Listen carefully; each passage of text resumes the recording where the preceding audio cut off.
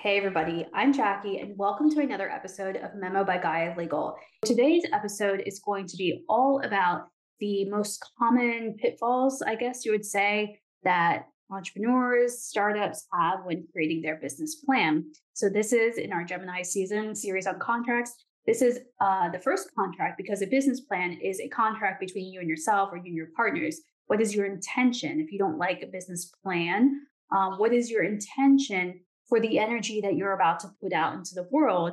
And is that energy going to contribute in a way that makes it a sustainable, viable choice for you to continue in that energy? And so this is going to frame the most common mistakes, business pitfalls that I see when it comes to small business owners and their planning. So just to begin the conversation, a business plan, having a business plan, even if it's only 1 or 2 pages, is really essential to the success of a business owner. It's because you're setting your intention. If you're having a target and you don't aim for that target, you just go wherever you feel like it, maybe you'll get there, maybe you won't. But we live in a commercial society where value is measured on the efficient production, use, conservation of resource. Okay, resource is not unlimited. Everything has a time and a place. Even our physical body resource, that is not limited. We will all transition at some point. Resources are not unlimited. There's always a recycling of resource given the constraints of the society. So having a business plan is your intention of how you are operating within those current restraints. So I also know that as a small business owner, it can definitely be challenging to know what to put in your business plan, what to avoid. So we're just going to highlight 2 key areas. Actually, no, four key areas. I had them grouped up in paragraphs, I have my notes here. 4 key areas that may be missed in a business plan. So I think most small business owners know, okay, like vision, mission, my goals and my story and all those things, my products, what am I selling? Like those are the fun parts of a business plan. There are also like the quote, not so fun parts, especially for creative entrepreneurs of a business plan. And so that's what this episode is about. So the first not so fun part, but essential part of a business plan is your financial planning, your financial projections. Where are your assets, where are your liabilities? How are they being managed over time? If you underestimate your cost and overestimate your revenue, you're going to go bankrupt and out of business. And this happens very, very frequently. There is a reason why the US Small Business Administration cites that 50% of small businesses are out of business by year 5 because of ineffective financial management, ineffective cash flow. And this gets, really basic. How are you tracking your ins and your outs? To how are you getting support in this area? We can't be masters at everything, and we don't have time to do everything. Again, we live in a resource finite environment. So how are we using the services of bookkeepers? How are we using the services of accountants, of tax attorneys, and so on and so forth to help support us in our creations? We can expand what's possible in this world, but while we are expanding, we have to work with the current limitations that we're under, or the current opportunities that we're under. However you frame it, it is what it is. What it is that this is a situation at hand. How do I work within this situation? How do I get creative and try to think beyond this situation? But ultimately, we live in a money-based society, not just society. We live in a money-based world. And if you would like to take part in a world that's just not the United States, but a world that's international all around, you're going to have to deal with money and finances. So to avoid cash flow issues or overestimating your revenue and underestimating cost, take the time instead to research and analyze your market and create a realistic financial projection and ensure that you have adequate resources and funding in place. So market research, do people even want this? And there's a lot of different ways you can go about that. So I think about creating a course, an online course. A lot of people do market research by running mock ads, right? So I want to see how this ad or how this idea gets picked up in the market. And then before you start creating all of these things, you say, okay, I have 4 different programs. This one is the most viable right now. Let me go ahead and do that one, which could be completely different from what you feel like the market wants. Sometimes what you feel like the market wants is not what actually the market wants. And this is where you have to balance everything. If you rather serve a smaller group of people because you're feeling and you're passionate about what you're delivering, then go ahead for it. But at the end of the day, we have to operate within the constraints of what people want. And, a lot of people don't advise this, but you can convince people in certain ways and show them hope and show them a new idea of what people should, what you think they should want. But there's a lot that's very energy intensive, and you have to have the energetic resource. It might not be financial resource, but if you're going to bring on an innovative new idea, that's definitely possible, but you have to have the energy, spiritual stores in order to birth that idea into the world, because a lot of people are going to come against you, and it may take longer because you have to do some more persuasion to kind of open up or develop a market for that product. It's like that saying, if you build it, they will come. Yes, they do. But sometimes you still have to manage your resource, because you're going to have to invest in certain strategies that if you already have a market, you wouldn't have to invest in. So that is number one, lack of financial planning. Another crucial area to consider where a lot of small business owners make a mistake or there's a pitfall is, again, the market research in a more specific way. Who is your target audience? Who is your niche? Who are the people in this niche? And what are the trends? So everything has been done under the sun. Everything has been done under the sun. You're just working on a variation of something that someone has already done.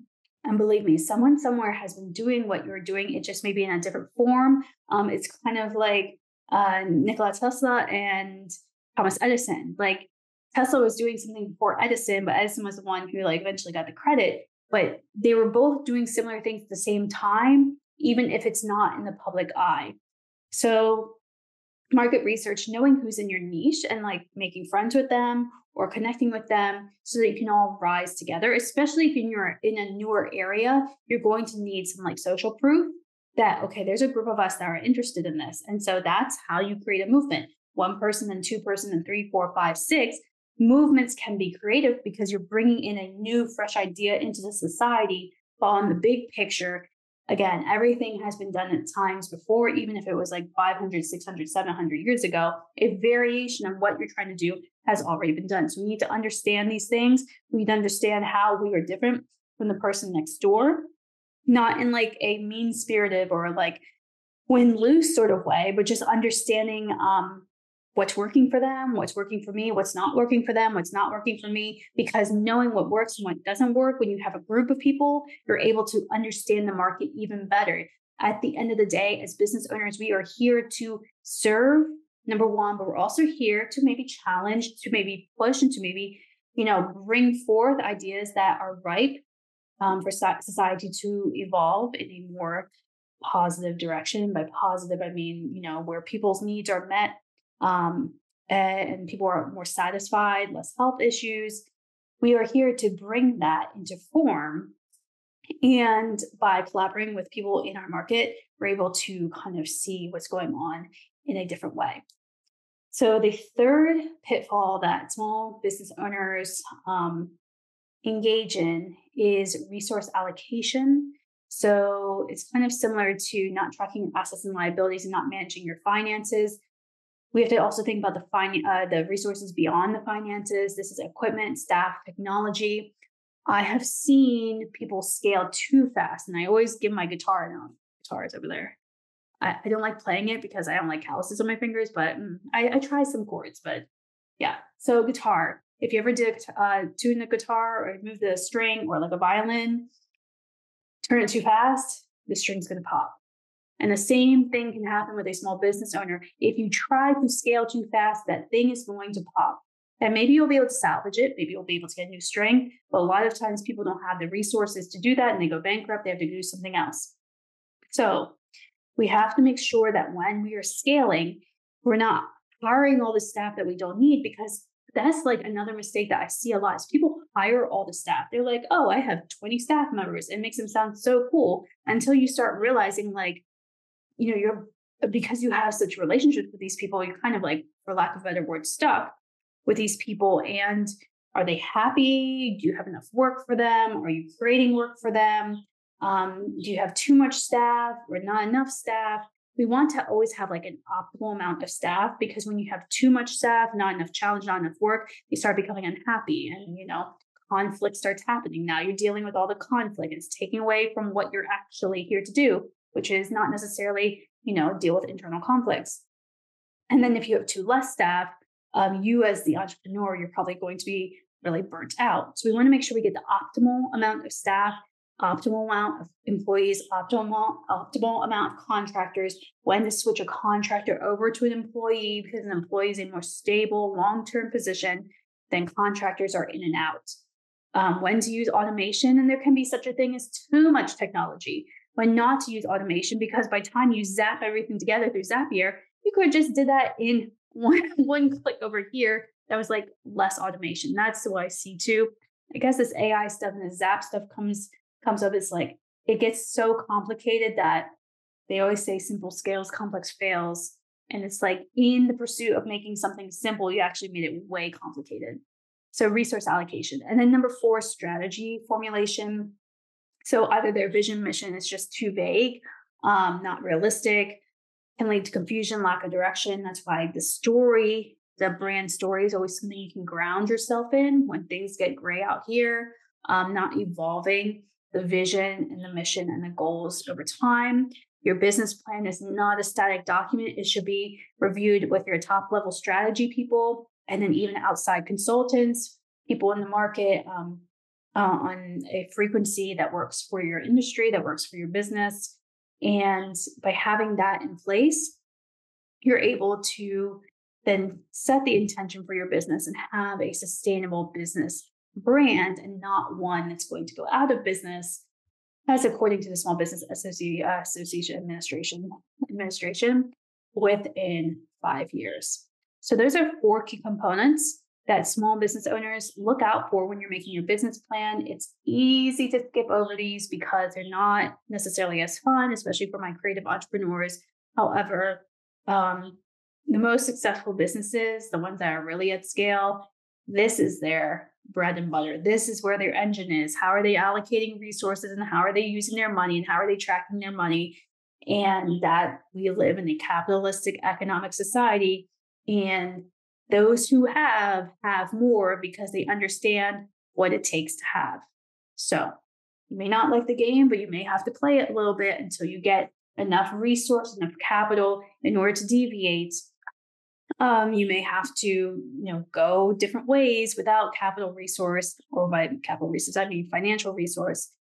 However, see if there's been models that have already done that. What do their lives look like? Is that the life that you want? And if yes, that's cool. But if not, which I think most people listening to this podcast, that is not the way that you want to go, because you understand money, you understand the energetics of money, and that money is just energy stored in paper. And in society, and people, push all the levers here and there to make sure we all stay in this ebb and flow together. It's just energy. Money is just energy. And yeah, are there people where we could, are there places where we could better allocate that energy, or have better checks and balances on who has excessive versus non-excessive stores of financial energy? Yes. But that is not the topic for today's podcast. Today's podcast was just about the 4 pitfalls that entrepreneurs, usually many creative entrepreneurs, make when writing their business plan. So that's all for today. Thank you so much for tuning in. Tomorrow, we are going to head over to your entity formation, that contract. Today, a business plan intention was a contract between you and yourself, God, source, universe, about what am I here to create? What am I here to birth into this world? Great. That's the business plan. The second is your agreement, your contract with you and the jurisdiction, the government that you're operating under. We all operate within a government, and there's a lot of history as to why that is. But the answer is the world is what it is, what it is, what it is. So this is how society has evolved, and you have to operate within that society. And your entity formation and your relationship with the IRS and the state and federal government is what we will talk about tomorrow. So thank you all for tuning in as always, and I hope you have a wonderful rest of your day. Bye.